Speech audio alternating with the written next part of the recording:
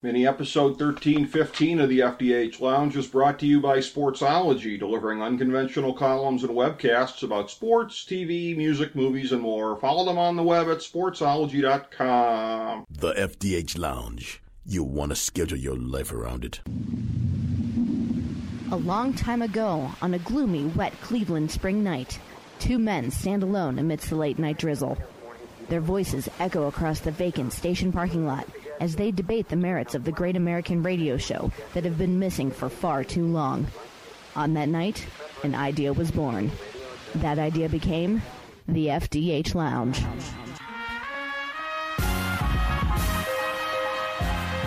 Welcome to the FDH Lounge. Hello, everyone. Welcome to FDH Lounge mini episode 1315. This is FDH Managing Partner Rick Morris here, and we have one of our favorite recurring FDH Lounge dignitaries coming back on. Good friend Joe Staszak from 97.5 The Fanatic in Philadelphia, and somebody who has been part of our FDH family for a long, long time, coming on the show and breaking down any number of things from different sports. Today we're taking a look at the stretch run in the NFL as we head into an extremely wild last couple of weeks here in this unprecedented COVID season that we are dealing with in the NFL. One that has had disruptions, and yet, I have to say, probably less than most of us would have thought back in August, that the league has been able to soldier through a number of unprecedented circumstances, leading to things such as Wednesday afternoon football. But nevertheless, probably still, it's less than I thought it was going to be in the way of disruptions. We'll get thoughts on that from Joe, from the overall picture in both conferences here. And from Joe's perch in Philadelphia, we would be remiss if we didn't take a look at the worst division in the history of professional football, the 2020 NFC East. So with that said, we turn to our good friend Joe Staszak. Also, I need to mention this as well, part of the great weekly podcast, Callous Remarks, with fellow FDH Lounge dignitary Steve Callis. And they have been kind enough to have me on there. I remember going on there to crow during the 2016 World Series about how the Indians were about to put it away, and the curse of Rick Morris, so I guess I'm to blame for that, Joe. Remember well. Yes, I remember that. I remember because it was going to be Dennis Martinez was throwing out the first pitch, I think, for Game 6. You guys had me on the night of Game 6, and I was like, this is going to be it. El Presidente's throwing out the first pitch. He is beloved in this town. We love the 90s Indians. This is going to get everybody in the right mood, and everything pretty much went wrong from that point on. But everything always goes right when we have you on the show, Joe Staszak. A pleasure as always, buddy. Hey, thanks. I haven't talked to you in a while, but I certainly have been thinking about it. Always appreciate it. Always a fun time coming and talk to you about some sports. It is. It definitely is. And I have to say, unfortunately, it's not a fun topic for any of us this year talking about coronavirus, but in this year, I guess I'll get your thoughts on that since I talked about it a little bit in the intro, as far as the amount of disruption that we've seen. Gun to my head, I would have expected more back in August, particularly since, again, to me, the spike in numbers that we've seen during the fall, and then particularly here as winter has begun. I mean, winter officially doesn't begin, I guess, until next week as we're taping this. But realistically, you get into November, especially in our part of the country, right? America's North Coast, Philadelphia, whatever. It's been winter for a while. And so the spike in numbers has been what I think most of us would have expected it to be if we were paying attention. And yet, the league has been able to push through, certainly with less disruption than I would have thought. And I don't necessarily say that in an admiring way, because I've been saying all along, Roger Goodell, I see as somebody having the mentality of, if somebody dies, it'll just be, okay, hose off the blood, let's keep going. So I don't say that in an admiring way. I say that in the way of that, to me, a lot of times with the NFL, money trumps a lot of things, including, human decency and everything else. But nevertheless, they've gotten further than I would have thought at this point, not having to create a Week 18 yet, for example. What say you, Joe? Is this more or less disruption than you would have thought heading into this thing? Oh, no, I agree with you. In fact, I predicted when this, before even the hockey and NBA restarted, and I was putting my money on baseball that one of the leagues would not finish and they would have to shut down. And I thought it was going to be baseball. You remember the Marlins, the Phillies, the 17 Marlins, and they didn't report it, and then everything blew up in St. Louis. And they settled down, and I give them credit. They got through the season. Now, the bubbles, the NBA and the NFL did a wonderful job, and that was fantastic. And better than I could have expected. I thought the NFL, though, because guys go home after practice. They're not quarantined. They're all over the place, and some bits and drips and grabs here and there. And the Pittsburgh game a long time ago, the Ravens got it. And I know people were up in arms about Denver not having a quarterback, and I can kind of empathize with it. Like, competitive balance, but that wouldn't be a factor. I don't know if they could have maybe altered that a little bit because that was ridiculous. Right. But, no, I think I got to give them credit. Whatever they're doing, it's obviously working for the most part. Again, with the explosions, you can't expect it to be perfect. You can't. They're not bubbled, and they're outdoors. They're keeping fans to a minimum, and a football game. If they don't pull out and do a wide shot, you see the empty stands, you see the fake cardboard dummies. It looks like a normal football game, and I think they, pumping in the crowd noise kind of takes you away for a little bit. I think it's funny sometimes the Eagles, and they know they do it at other places, have booze built in, and they certainly use that a lot this year. I thought there's no way that they would let themselves boo themselves, but they do, and they did often. I thought that was hilarious. But I thought they've done a pretty wonderful job, and it looks like they're getting to the finish line. There's 3 games left. Probably not going to use Week 18. 14-game expanded playoffs this year. What can I say? It looks like Super Bowl 55 in February 7th, I believe, in Tampa, is on schedule, and I'm impressed. I got to say I'm impressed because around here, things have exploded, and I know they have around the country exponentially, which we thought, you and I both thought, and I thought this was going to happen. I thought it'd be another year, and it did. But football's done a nice job. I'm impressed. I'm impressed with the NFL. They've definitely made it further through this than you and I would have thought. And I will say, too, on baseball, just one note there, something that I thought was just absolutely disgraceful because the pandemics on the teams, the spread with the Marlins and with the Cardinals evidently came from not following the protocols. I thought it was absolutely terrible. Terrible. And to let the Cardinals just sit there for, what was it, a week and a half instead of having to dip into the 60-man roster, that's what it was there for, Joe. And yes, would most of those games, if not all of them, have been guaranteed losses? Yeah, but you know what? That's what it was there for. And the fact that St. Louis was not told at any point in time, dress up 9 guys and throw them out there, we don't care who they are, that made a joke of the whole thing to me. They shouldn't have been allowed to hold up the season the way that they did. I totally agree. I think, some of Rob Manfred's ideas, some of the things he says and does, and he doesn't know if the balls are juiced. Hell, they own the company. They own Rawlings, for God's sakes. They own the baseball company. He has no idea. Just that to me, I lost all credibility with him, but just some of the things they've done, and I just thought, but they did. They survived it. But like some of the, like you mentioned, the 60-man roster and playing with no-name guys, and it watered it down. And again, it's all about the almighty dollar. We can make a buck. Let's do it. They almost didn't have a season. They lost the game, cut the salaries, and all crazy, a little weird. The Dodgers finally got their championship, and I guess we'll count it. So, because if the Phillies won, I'd be counting it. So, sure. I guess people in LA are pretty happy about that, but they made it through. And again, I thought football would not make it this far. I'm surprised. I know they built in a couple bye weeks that worked out nicely. I mean, had some foresight, the NFL for once, because I think some of the things that they do were just asinine as well. But again, they just keep rolling right along, like you said. Keeping that money machine printing and playing football. What are you going to do? It's the NFL. Yeah, that's how it goes. And as far as what my thoughts would have been, if Cleveland had won the World Series, first of all, that'll never happen as a Dolan-owned enterprise, so that'll just be the mother of all hypotheticals. Just god-awful ownership there. But that's... Don't worry. I thought so, too. We had only one in two in since 1883. So, all right.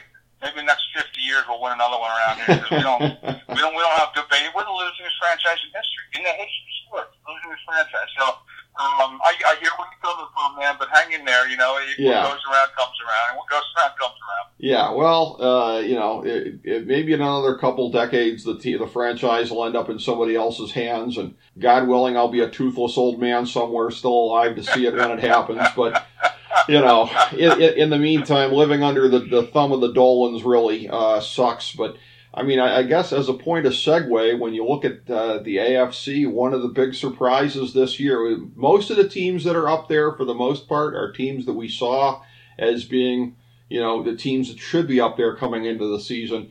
My Cleveland Browns, even coming off of a heartbreaker on Monday night in one of the big games of the year, sitting here at 9-4 right now. And again, everybody, it's so funny, Joe, because most of my friends from out of town have been like, "Oh, that's such a shock. This is whatever." But I'm kind of like, yeah, but this is what last year was supposed to be. Because if anybody remembers the summer of 2019, there was a thought that they were the chic pick to win the whole thing. Yeah, and the way that it's going here. Having Kevin Stefanski, who probably Monday night, as a lot of people said, salted away Coach of the Year. And the funny thing is, I always laugh about this. My 1A team that I root for is the Dolphins. So between Kevin Stefanski and Brian Flores, here I am mashing them up. Between those two guys, I'm going to be sitting pretty good for a long time to come with my franchises. But this has been a thing where I know nationally the Browns in the Baker Mayfield era have been something of a curiosity, so to speak, here. And again, probably most of the success of this offense is coming from the fact that it hasn't been dependent on him. Nick Chubb, Kareem Hunt, the two-headed monolith here, but Chubb in particular, for my money, the best running back in the league. But, from a national perspective, and as somebody who got to see them play your hometown Eagles earlier in the year, thoughts on the Brownies and what they're doing right now? I love what they're doing, to be honest. I think they're a fun team to watch. They have Odell Beckham Jr., and he's just almost, I don't want to say non-factor, but he's like, not even like the main story. I mean, Baker Mayfield bouncing back, ad campaigns before he really did anything in the NFL, and I got to be honest, I think he's a fantastic actor. I love his commercials. Mm-hmm. I got to be honest, I thought Peyton Manning was great. I think Baker Mayfield is great. Some people think he's a punk, but I like his moxie. I never thought, I wasn't sure about him. I didn't think he was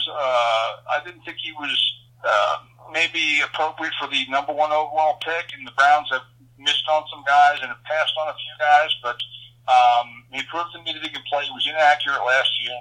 This is 23 touchdowns, 8 picks, to 17 sacks, a QB rating of 96.6, which is above the league average, 93.3.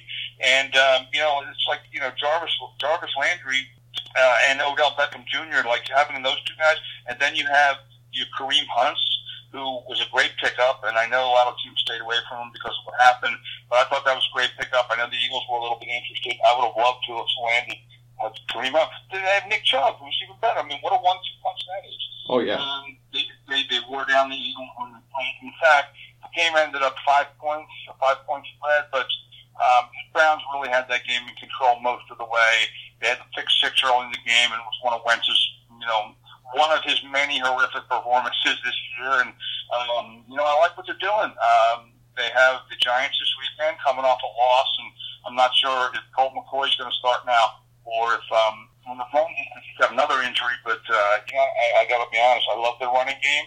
I love Stefanski, and I like Baker Mayfield a lot more the more I watch him, especially this year, the way he's rebounded from having a little bit of a rough year, and got a lot of criticism because he was doing a lot of Hollywood type stuff, and he manages it, and he manages the ball game. He's 2,700 yards, and again his rating is near 100. He keeps his interceptions down. He's only got 8. That's a nice ratio, 23 to 8. So, and again, Kevin Stefanski with Minnesota. I love what he's doing with the Browns. I thought that they made a good decision. Not going another year with Prestige, and getting rid of him quickly, and not throwing good money after bad.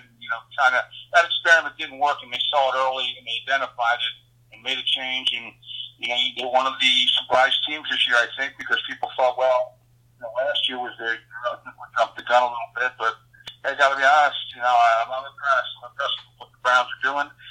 9-4 this year, and looking at they'll be in the postseason when it comes time. They'll be in the postseason. 7 teams now in the playoffs. That's a tough division too. The AFC North.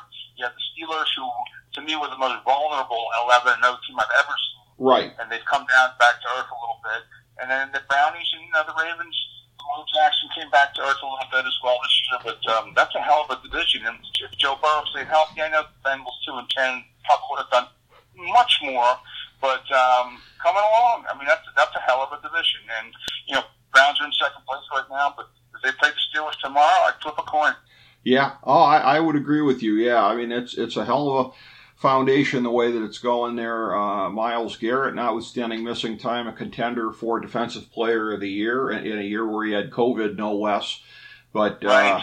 Yeah, it's been incredible. The defense doesn't have much in the way of depth. The injuries have exposed that. The back 7 has been atrocious a good part of the year, but although the front 4 has been dominating, especially of late. But, a very interesting story. And when you talk about surprises in the conference, they're really one of the only ones I think to speak of, unless in the South, unless you're one of the people. I got to tell you, I saw Houston's collapse coming. I thought this was the year it caught up to Bill O'Brien, so I don't find what happened there surprising. Tennessee and Indianapolis atop the division. Most people probably wouldn't be blinking too hard at that. Buffalo atop the AFC East. I think a lot of people expected that. Miami to be doing pretty well. New England's right about where I thought they'd be. I thought they'd be about a 500 team, give or take. I thought the Jets were absolutely going to be sucking canal water, but 0-13, even I didn't see that coming. And then, in the West, Denver, the Chargers, maybe doing a little bit worse than I thought they would have been. But Vegas is right about where I thought, on the verge of the playoffs potentially. Kansas City, my pick to repeat this year at 12-1, doesn't surprise me at all. So that's where I said that the Browns, to me, are really one of the only real surprises in the AFC. I think it's been a relatively chalk kind of a year. How have you seen the AFC shaking out? Yeah, pretty much that way. I didn't think the Jets would be this bad. I didn't know what to think of New England. I liked the fact they picked up Cam Newton in case Jarrett Stidham didn't work out, but they have nothing. They have, Brady hightailed it at the right time. He got in a much better situation. He's got receivers down there, Gronk is back, playing in warm weather. And New England, again, that's about right for what the talent they have. And even Bill Belichick, it's tough to make a good meal without good ingredients. And 6-7 this year. I love Miami. I thought, not a real surprise, but I think what Brian Flores did, the way they started out with, remember they did like 96 points their first 2 games. Yep. Last year, their first 2 losses, and they were like historically bad. Well, they won 5-4 down the stretch. They played hard. Right. I liked the way they played. They gave an effort until the gun. They beat the Eagles late. Ryan Fitzpatrick did okay. I was all for taking 2. In fact, I criticized Washington because they're staring at Ron Rivera comes in and he's staring at Dwayne Haskins, and I'm like, you guys have a number 2 pick overall. Chase Young's going to be a very nice player, but I think you guys need to go with a quarterback. And again, they picked Haskins 15th overall the year before, so I guess teams think, well, we can't, jump the gun, or we use so much draft capital to take him. No, we got to go in a different direction. No, you made a mistake. I could see a lot of people could see it. He left like 4 games. And surprisingly, Alex Smith comes back and kind of saves the season. I'll get to Washington in a little bit, but again, Tua was sitting there. He came in for Fitzpatrick. He played great the first couple of games, but good enough to win football games. And the knock on him is might get injured a lot, and he's small, but I love the kid. I love his arm. I love his moxie. I love what they did in bringing some of the Patriots in and just kind of filling the roster out, 8-5. So. Not much of a surprise to me there. I do like that team. The Ravens, to me, a little bit of a surprise. I thought they'd be better. I thought we'd see another step forward for Lamar Jackson, but his record against good teams in big games, not very good. I know they won a thriller the other night against you guys. Right. In a tremendous game, and they covered the spread with that ridiculous lateral stuff. I thought that was hilarious. I don't bet anymore, but I have empathy for people on the losing side of those. But the Titans, I got to be honest, I'm never a big fan of Miami. I never thought he'd be a great quarterback. I know Marcus Mariota was done. And to be honest, he's done enough to let Derrick Henry really control the game. I mean, they had a big win a couple weeks ago against the Colts, and he was, one touchdown, no picks, about 235. Derrick Henry had like 178 yards. They just feed him the ball. He's a beast. They use their running game. He manages games very well. I like what Mike Vrabel's doing down there. So Tennessee, to me, I didn't think they'd be this good. I thought they'd be okay. They seem to be one of those okay teams, middle of the pack. But I think they're better than I thought they'd be. And again, the Colts, with Phil Rivers sitting up there, but Frank Reich's done a marvelous job. I know everyone thinks the Eagles should trade Carson Wentz to Indianapolis because that's where Wentz thrived when Reich was here. And I do agree with that, but they are so strapped cap-wise, and it will take such a financial hit to get rid of Carson Wentz. I'm trying to calm everyone down and say, don't done yet. Relax. They're not going to get any value back for him. We don't need to be helping Indianapolis out. And Jalen Hurts has only played one game, so everyone just take a chill, and we'll see. But you're right. The Texans collapsed. Bill O'Brien was there about 6 years too long, in my opinion.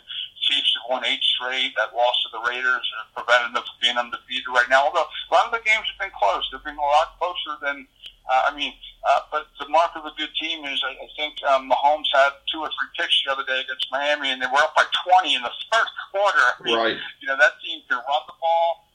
Steve Spagnuolo's defense has gotten a lot better, even though they are Super Bowl champions. And then, what can you say about Patrick Mahomes? If Aaron Rodgers wasn't having the year he's having, then he'd probably be the MVP right now. Or he's certainly in the air. So you're right.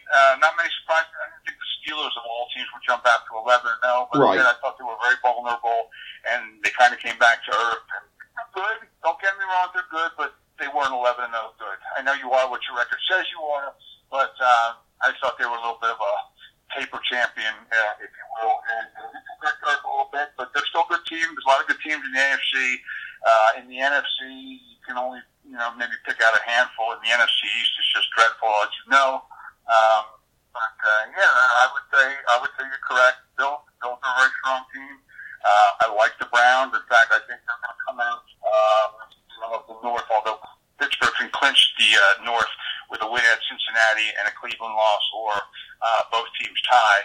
But Browns coming off a tough game. But I like their moxie. I like their talent. Now, talent usually trumps all in this league. If you have a decent coach that knows what's going on, we'll get to it in a little bit, but I think that's the biggest reason the Eagles are terrible, because they just don't have any talent. They need to clean house and whatnot. But going to be interesting. Again, I'm with you. I like the Chiefs. I actually come around to Andy a little bit, and so on.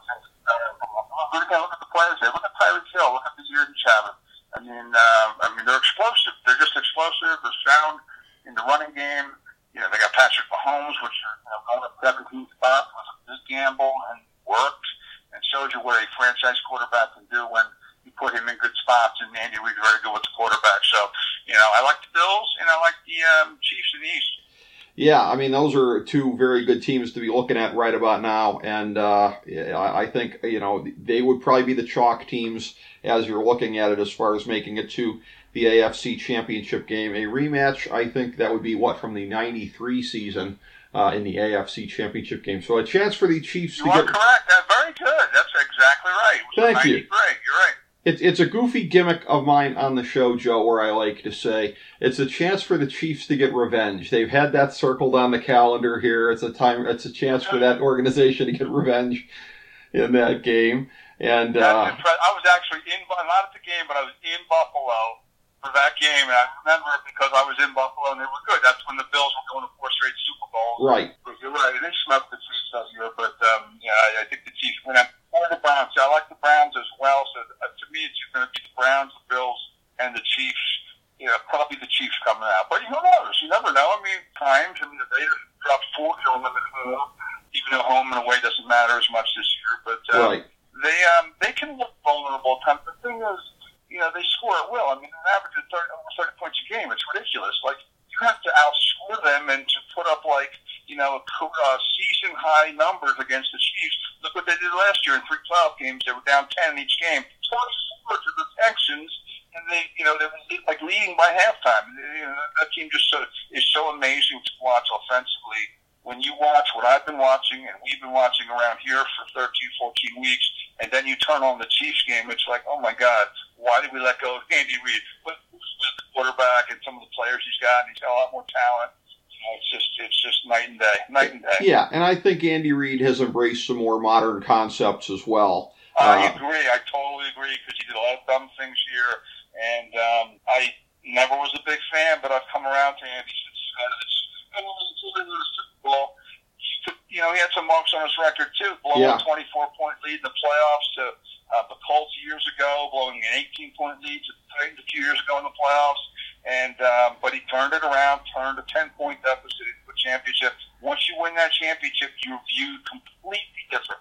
So there's only about 40 guys walking the earth or somewhere in the ground, but who have won Super Bowls as coaches, and now he's one of them, and he solidified, in my opinion, his game into 10 when he retires. Oh, absolutely, yeah. And you look at it, and again, the fact that he is letting Mahomes be the quarterback that he was in college, and that this has been a recent trend in the league the last couple of years of going to more of these collegiate-type offenses. What Andy Reid has done and grown in that regard, he absolutely is a superlative coach. And again, I look at what they did in the playoffs last year, like they were still learning to win. That they fell behind in those games. Like the whole notion this year, I said coming in, because I picked them when Baltimore was kind of the trendy pick, because the thought was it had to be one of those two teams, right? You couldn't really make a case for anybody else. And Baltimore still had the questions in my mind. And I said, look, I know it's boring to pick the defending champions, but who's to say what we saw of them last year is them at their best? And they've been better this year than they were last year. So it's kind of proved my point on that. I will just say, too, as far as it goes with Frank Reich, interesting you speculating about Carson Wentz being a reclamation project for him. A lot of people have been thinking potentially Sam Darnold, who, by the way, is the guy I wanted at number 1 for the Brownies in 2018. I've tried to keep an open mind on Baker Mayfield. I've been way more happy with him than I've been unhappy over a period of time. And I realize it's fashionable to poop on Sam Darnold, but the Jets ruined him. I don't think it's really fair to say what kind of a quarterback he is. Just like Dwayne Haskins in Washington, but a lot of times that's the bugaboo. Haskins was a 1-year starter. Trubisky was a 1-year starter in college, and that can be kind of risky. You throw a 1-year starter in with a bad team, which by definition is who's taking you in that spot, unless it's a good team that traded up. But you're probably going to a bad team. And Haskins, Haskins was, ruined by the Redskins last year, and we never really had a chance this year. I agree with you about Tua to Miami, because as somebody who is, like I said, they're my 1A team, I was loving that for the Dolphins when they got Tua. They didn't even have to tank to get him, Joe. The thought was they'd have to tank. They won 5 games. They got him anyway. Games and they still got him. Yeah. Well, part of that was the hip injury and questions about that, and that was... That was the thought I had in the back of my mind, is like, I hope this isn't Bo Jackson Part 2, but he's shown that it hasn't. I know, right? Yeah, that would have been awful. That would have been because of the kind of career you knew that he'd had. The funny thing is, when you look at the NFC, we'll take the East on its own, because that's a mess all of its own. Yeah, but, aside from that, maybe the East is the NFC as a whole is a little less chalky than the AFC, but I see it still as kind of the same thing. In the North, Green Bay at the top, that didn't surprise me, probably didn't surprise a lot of people. They've looked better than last year, because Aaron Rodgers in year 2 of the system up there, things have gone better. Maybe Minnesota's been a little worse than people expected. I thought Detroit was going to flame out like they did and get their coach fired. I thought the Patricia era was coming to an end. So much like Houston, I saw the decline coming there. The Bears are, the Bears are what Dennis Green thought they were, a team that has an excellent defense and needs a quarterback and some kind of direction on offense, and it may cost Matt Nagy his job. Again, Minnesota got off to a worse start than anybody thought, but they've come back pretty strong since then. In the South, New Orleans and Tampa Bay at the top. Most people probably saw that. I thought Atlanta and Carolina would be a little further along. Carolina, not because of the talent on the roster, but because Matt Rule is the kind of guy who's going to get the most out of what he's got. And arguably, you could say them being 4-9 is him getting the most out of what they've got. So maybe it's happened anyways. The West, we knew the West would be a great division. San Francisco, nobody could foresee the injuries. I think that's the primary reason they're at the bottom. Maybe a little bit of a Super Bowl hangover with Jimmy G, but more injuries than anything else. Arizona taking steps forward. Seattle, I mean, it's funny how full circle they've come since the Legion of Boom days of where the secondary is now a liability and Russell Wilson is carrying them. It's just kind of funny how it's gone full circle, but Seattle was once again a really excellent team, and the Rams looking like the class of the division. And this is one of these things where I go back to the old Seinfeld line with Jerry and Elaine, sex to save the friendship. I look at it like fire Wade Phillips to improve the defense. I mean, I never saw that coming, and here we go. Just like sex to save the friendship, somehow it's working out. And, so again, in those three divisions, I mean, there's things here and there that might be a little different than we expected, but I don't see a lot that's unexpected. Do you? No, not really. I knew Seattle was coming back, and they were coming on, and they won a playoff game last year, really, albeit playing against Josh McCown, but, and they got off to a real good start this year and struggled. I mean, Russell Wilson, I think he had 16 touchdowns in like the first four games, something. He set a record. He edged out Patrick Mahomes like his first 4 games of the season last year or the year before. But, Seattle, their defense, historically bad. Secondary, like he, that's why we watched the game where the Eagles scored 6 points against them in the first half. This is a team that really was on pace to get up 370 yards a game passing. At the time, they've settled down a little bit. And we'll come back to it. I still think he's, an MVP candidate at one point. I don't think he's one of the top 3 quarterbacks in the league. Mm-hmm. So I always think they have a chance. And of course, everyone criticizes the Eagles for not taking DK Metcalf or taking JGR to take a Whiteside, but a lot of teams passed on, Metcalf. He was injured a lot in school, albeit he put up numbers when he played. He's just a beast. I mean, he is just taking the NFL by storm, along with Justin Jefferson. You see another guy the Eagles passed on, and we'll get to that in a minute. So I do like Seattle. I like Cam Akers, the running back for the Rams, who went nuts last week. And they're 9-4. They seem to kind of have that rebound after a letdown year after that Super Bowl performance against the Patriots a couple years ago. You're right about the Wade Phillips thing to improve the defense. Really?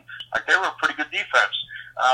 But the Saints are amazing, in my opinion. I never lost to the Eagles. I thought that might happen because it was their third straight road game and they're facing the Chiefs this week and playing with essentially a third-string quarterback. They played pretty well. It's weird. Jameis Winston goes there to be the backup and then he gets passed over.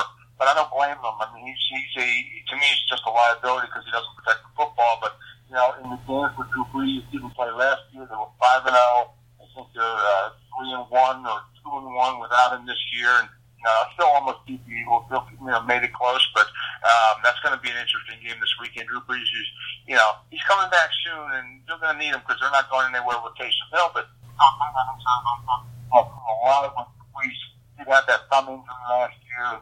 Now he's a little banged up, and they keep on winning. They've got a very good defense.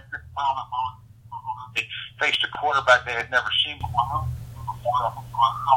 Thrown off some of the RPOs and how Jalen Hurts gashed him with his legs and whatnot. I also think there was a little bit of a letdown for the Saints. But Packers, I don't know what to think about the Packers because Aaron Rodgers is having, I compared him a little bit because reports surfaced that, Carson Wentz wasn't happy about the Jalen Hurts thing.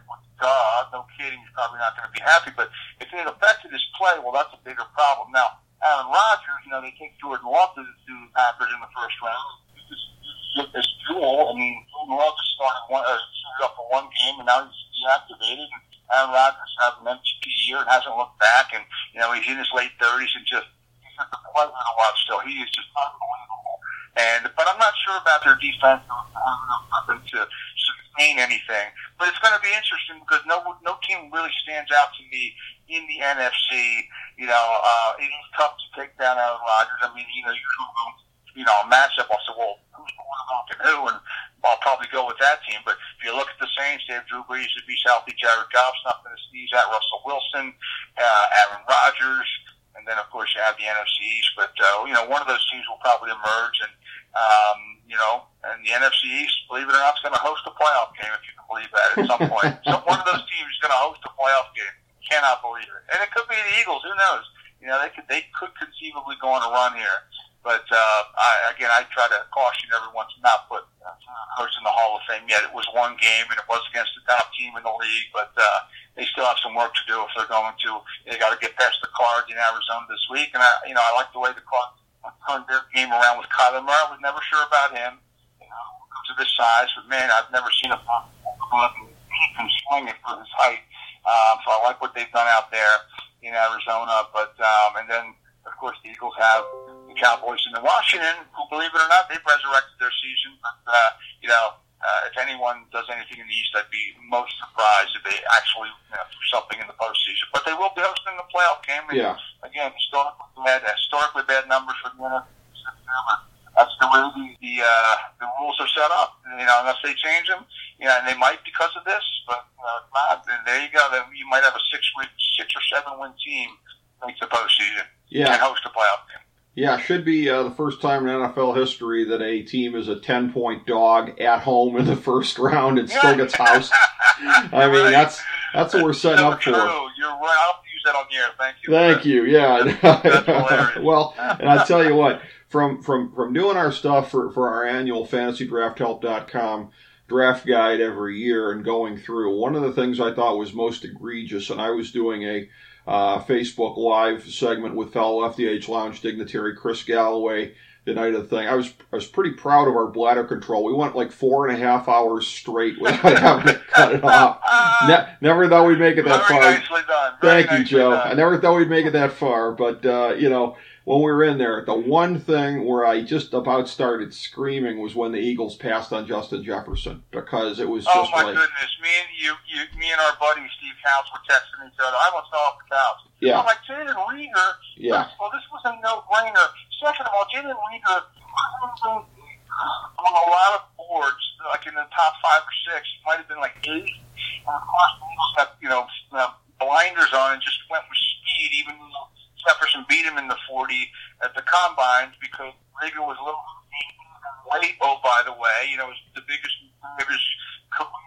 When he comes in 10 pounds overweight, it was a no-brainer. The big SEC school had 4 touchdowns against Alabama in the semifinal. He's a big game player, and he was really upset that he lasted that long, and the team passed up on him and using it as fuel or a chip on his shoulder, kind of like Tom Brady's still done. Yeah. He's having a phenomenal year, and we're lamenting the fact that DK Metcalf or Justin Jefferson or both, and that's why, in my opinion, the GM, they have to start cleaning the house and start at the top of the road. And let's talk about that, because I read the excellent column that you had on your station's website about it. A really, really excellent column. I thought it was outstanding. Oh, thank you, Rick. Howie Roseman as the GM, again, you look at what happened there with the cap situation, the way that you guys had it there. You had a couple different times in the 2010s of when the organization tried to put together a dream team as far as spending goes. And I did think that the cleanup job that he did leading into 2017, I thought was outstanding. I felt like he was a big part of the reason you guys won the Super Bowl. But I mean, here's another thing. Everything he did worked. Everything he did worked. If you want to steal this one, go ahead. You know who he is as a general manager to me? And I say this as a guy that I saw up front for many years in Cleveland. Different sport, different context. He's the J.R. Smith of general managers. He will have stretches where you want to send him to the Hall of Fame. And he will have stretches like right now where, your last couple drafts really have kind of sucked. I mean, no question about it. And that's an understatement, but yeah. I mean, and it's analogy. I definitely will use that. Thank you. I mean, it's the same guy. I don't get it. Like he couldn't do anything wrong leading up to 2017, and it's a thing where in this political year that we've had, this is a statement that I've heard in the political realm, but it applies in sports. And they say in politics, personnel is policy. Well, personnel equals results, if you want to call it that, to a large extent because of the talent on the roster. We talked about it before with the Browns. The Browns have a much more talented roster than they did a couple of years ago. That's part of where they are right now. The Eagles had a super talented roster in 2017. And part of my draft prep every year in doing our guide is going through and looking at team needs. I remember, I'm old enough to remember when you guys didn't have that many team needs. I mean, it seems like a long time ago, but it wasn't that long ago. Life comes at you fast. And the Eagles, you guys you have holes everywhere, and it's hard to believe it's the same regime. There's no explanation for it. There really is. The way this team, a snapshot is, how did this team win a Super Bowl? They are so bad to watch. I included game one against Washington this year. They were up 17-0, and they lost by 10.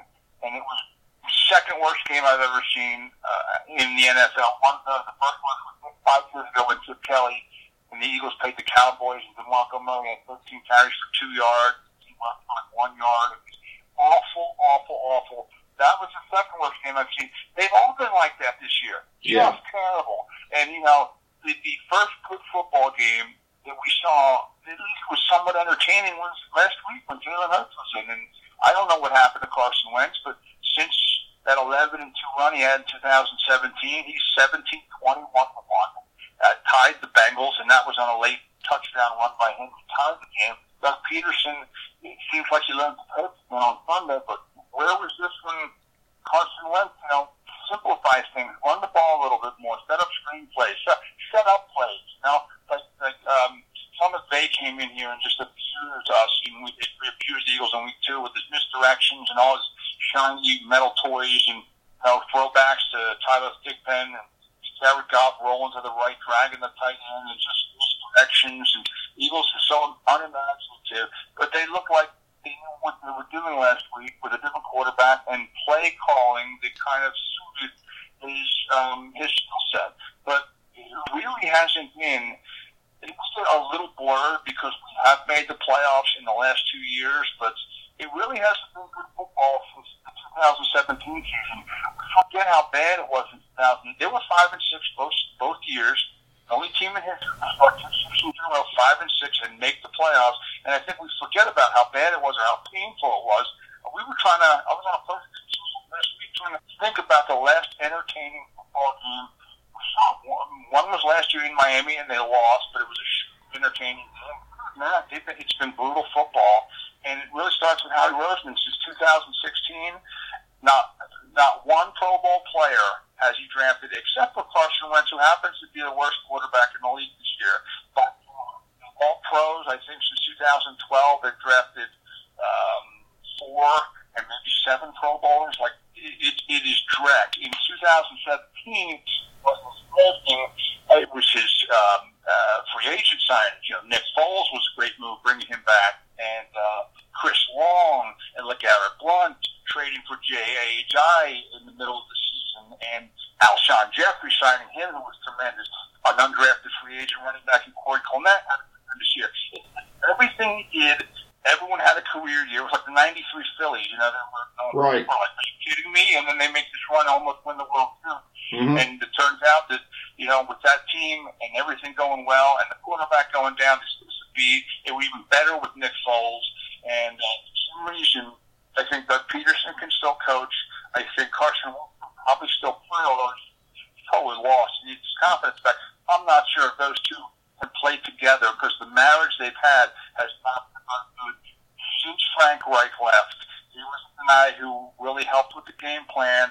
Carson wants to listen to him because from the street in the locker room he's a little stubborn and overcomplicates things, and he tries to do things his way, whereas Nick Foles would just take what the defense gave him and throw where the open receiver was and where the play was designed to go.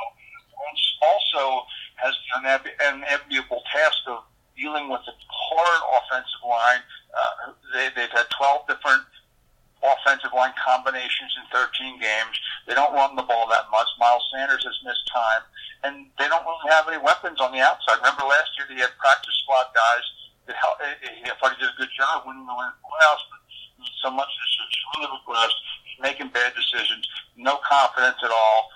And we have a full-blown controversy in Philly. But again, I maintain, let's relax a little bit, see what Jalen Hurts can actually do. But again, I think Doug Peterson deserves another chance. Carson Wentz deserves another chance. But we deserve it together. So I might, and I would keep the quarterback over the coach. So I'm probably going to, if I'm Jeffrey Lurie and most people say, but 99% of the pundits and fans and people in the know think that because of his close relationship with Howie Roseman, he's not going to fire him. I think it's become such a national embarrassment. He has no other option than to make a change. Because what's going to change next year if the same guy drafting is in place and the same guy coaching the same quarterback? So I personally think he's going to make a move at the GM position. It's going to surprise a lot of people. Either bring the GM and let him decide on the coach, or maybe bring both of them out and then bring a GM, let him decide who the coach is. I don't think Doug Peterson's coming back with Carson Wentz still here. And they can't get rid of him because of his cap hit is $60 million. If they cut him, it's $40 million the following year. It's just, his numbers are ridiculous. And he's obviously, there's no value he's going to bring now either, unless you give up picks to get rid of him. But, and again, we don't know what you have in Jalen. They're in a really tough spot because they don't know what they have. It's not like they all right, we can deal with Carson Wentz and we'll take the hit and we'll deal with it because we have this guy who's going to be the next guy. Just play one game. Who knows? And, not spectacular, but I thought it was very good considering this environment. And, it's short, small sample size. The good thing about it is, and I would think this is going to be the case, they're going to probably start on the next 3 games, even though Doug Peterson never admits that after the game. He waits a couple days. But, you're going to at least get a better sample for what Jalen Hurts can do, so maybe he can make a better informed decision. But, again, next year, I think, if Wentz is back, I think he's still the number one guy going into the season until we see more football like this. But I think it's there. I've seen him play well. I just think his climate is so bad, the environment is so bad, that he just needs to change, not to move him, but change the environment. Bring new ingredients and bring new pieces and bring fresh eyes and, fresh innovation and, work with the guy to his skill set. Because you can't just throw out a game plan to everybody. I mean, maybe it works for Tom Brady and Aaron Rodgers, but, Carson Wentz might need things tailored to his skills a little bit. And he also needs to kind of maybe open up his mind a little bit because he's very smart, maybe too smart for his own. I think he thinks he knows everything when these coaches have been around for years and are looking at things differently. And, he misses a lot of opportunities. He makes bad mental decisions. Still got a cannon. He can still run a little bit. I know he's been banged up, but he probably would have made it through another season of 16 games.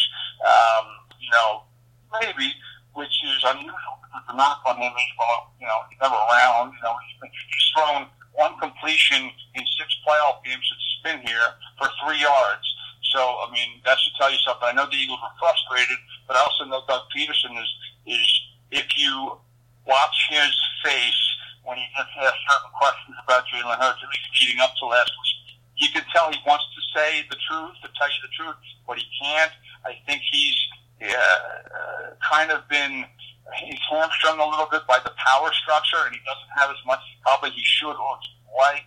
I don't think he wanted them to draft Jalen Hurts, although he said all the right things. I believe the report came out that he was pissed on draft night because he didn't want to bring in another distraction for Carson Wentz. He's already dealing with the ghost of Nick Foles, and, it can play with your head a little bit, although I think if you're a starting quarterback in the National Football League, you should be above that, but, so I find it hard to believe that, but, I have no other explanation for why Carson Wentz, not only is he bad, but his start is bad. No one can really figure it out. It's just an enigma wrapped in a riddle. Well, in terms of how Doug Peterson fits into Philadelphia, at the risk of turning this show into a drinking game where I keep referencing the Cleveland Cavaliers from another sport, I have another analogy, and that is I go back to my beloved Cavs. One of my favorite eras of any of my teams is the late 80s, early 90s Cavs. Love those teams. And Lenny Wilkens, Hall of Fame coach, deservedly so. But at the end, I understood why they went to Fratello, because it was a nice team. It was a team with a bunch of nice guys, and I'm not saying they weren't competitors, but a real nice team and a real nice coach. The chemistry at that point in time was just kind of holding them back. And the Eagles, maybe they need another different voice, in the locker room there, although it begs the question of who's going to want to come in and, be told, hey, make Carson Wentz a winner. I don't think that's going to get Eric Bieniemy to come stampeding to your door. I mean, you have to think about it that way. I mean, how marketable, how favorable is this spot? If the same power structure is in place, a coach is going to want to come in and have some say about the groceries, like Bill talked about. He'd like to pick some of the groceries. Right. Some say in like who his quarterback should be. I think he has. I think becoming somewhat meddlesome. Insisting they take Arcega-Whiteside over DK Metcalf and okaying the Jalen Hurts, even though Doug Peterson was like, not in a million years. And, second round pick with all the help they needed. Now, it may turn out to be something that really led to Carson Wentz's demise, or Carson Wentz was going to have this year anyway, and maybe Jalen Hurts is a savior. Depends how you look at it. Who knows?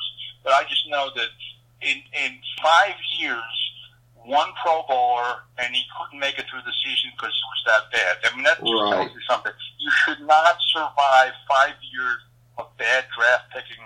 That's why people want them to tank, and I hate rooting against them. I understand it, but I'm thinking, unless it's Trevor Lawrence and he's the top pick, I'm like, what are they going to do with it? You think they're going to make a prudent decision? They don't make prudent decisions with their draft pick. So I'm not getting my hopes up to have like the 4th pick over the 9th pick. To me, it's like, whatever. I'd almost rather see playoff football and good football for a while. Well, yeah, I understand that. And when you look at it here, and this is something I'd reference to you off here, the notion of when you're talking about tanking, it's too late to tank with a capital T for this year because you're not going to get past the Jets or the Jaguars. But as far as it goes for next year, the easy way to do that is if you want to cut Carson Wentz, because that will so decimate your salary cap, having everything accelerate to next year, you won't be able to field much of a team. Unless Brian Flores is your coach, because we saw how he squeezed 5 wins out of the Dolphins last year, but I digress. Generally speaking, you can't really win that many games with the kind of roster that you would have if you had to let Carson Wentz go. Because paradoxically, the way that it works salary-wise in the NFL is you won't be able to have nearly as many live bodies there, at least good live bodies, NFL-caliber live bodies, to say nothing of star players. You won't be able to afford them at all. So you could have a real ugly year and just do a big flush and come back in 2022. What percentage would you say that, whether it be 1%, 5%, whatever chance of that happening do you see looking at that now, of where they just go that way? Do I see a chance to say that? What percent chance do you think? Cut Carson Wentz and make next year the mother of all tank years. I think it's extremely that they're going to cut Carson Wentz. One, they invested a lot of draft capital in getting him. They still think they have a very talented player, which I think they do as well. Three, they just in his environment. Four, it's a $60 million cap hit. They're already 65 over. 65 over when and into next year. You hit it, Rick. This team can't. They're not going to be able to sign anybody.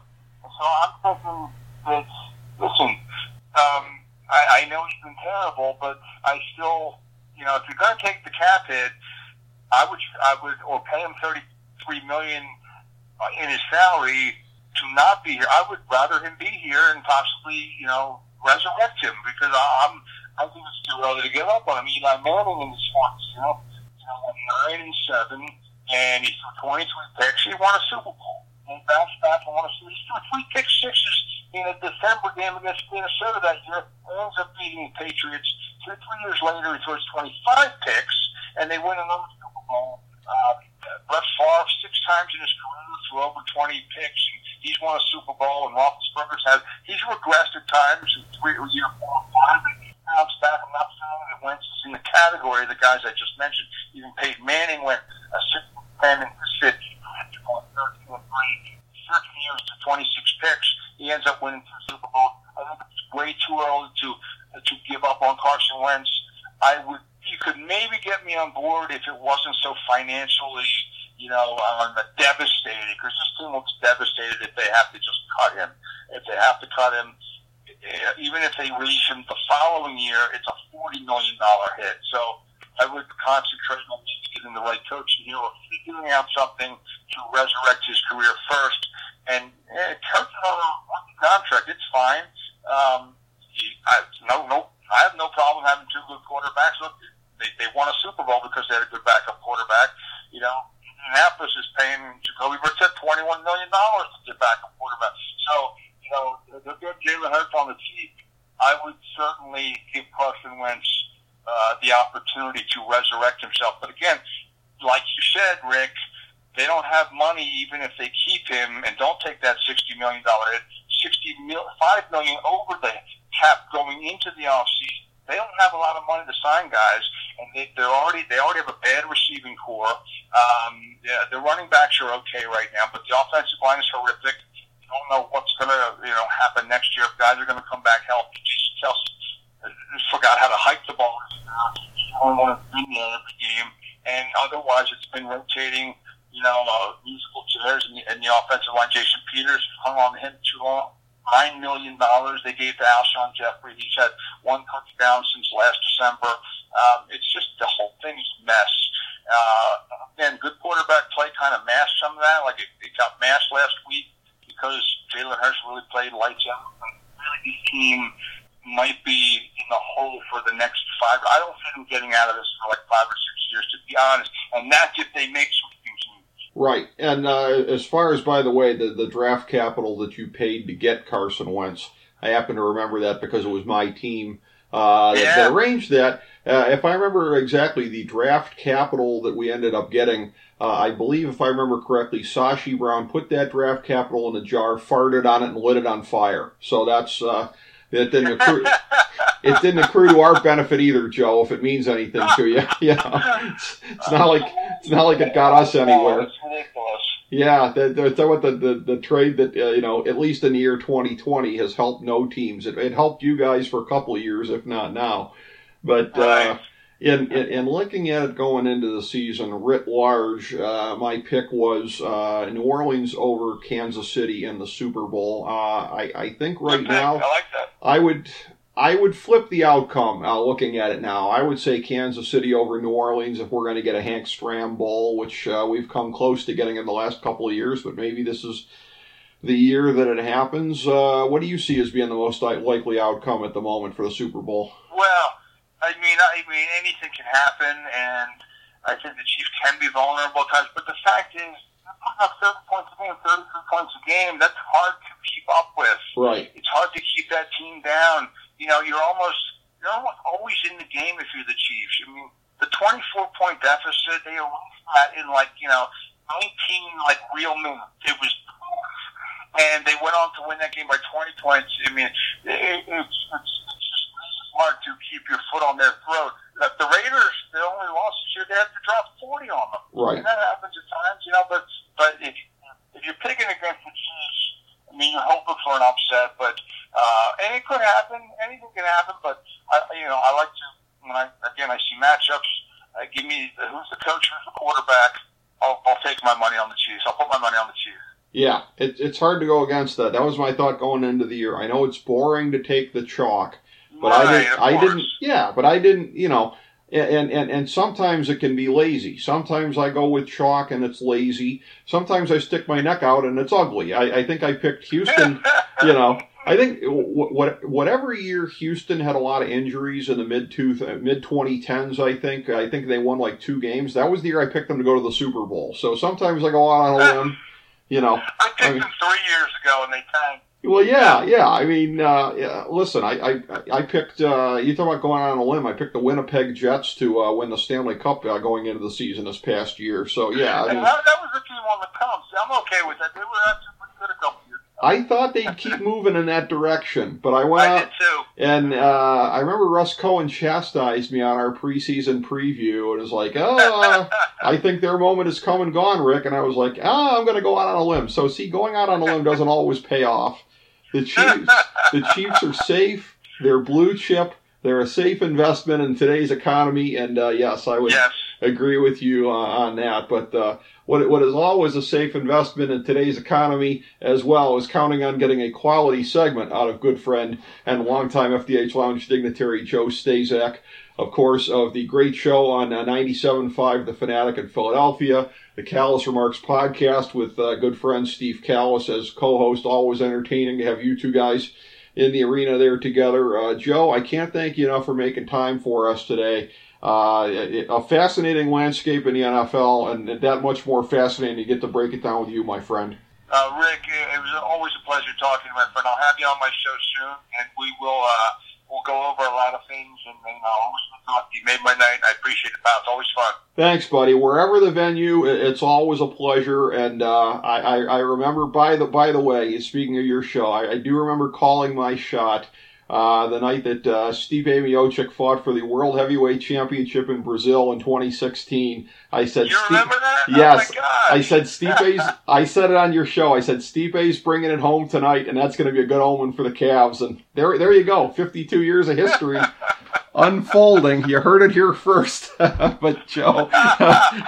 Good call, buddy. Great call. Thanks, pal. Thank you. It's always a pleasure with you, and we appreciate it. And thank you, everybody, for tuning in for FDH Lounge Mini Episode 1315.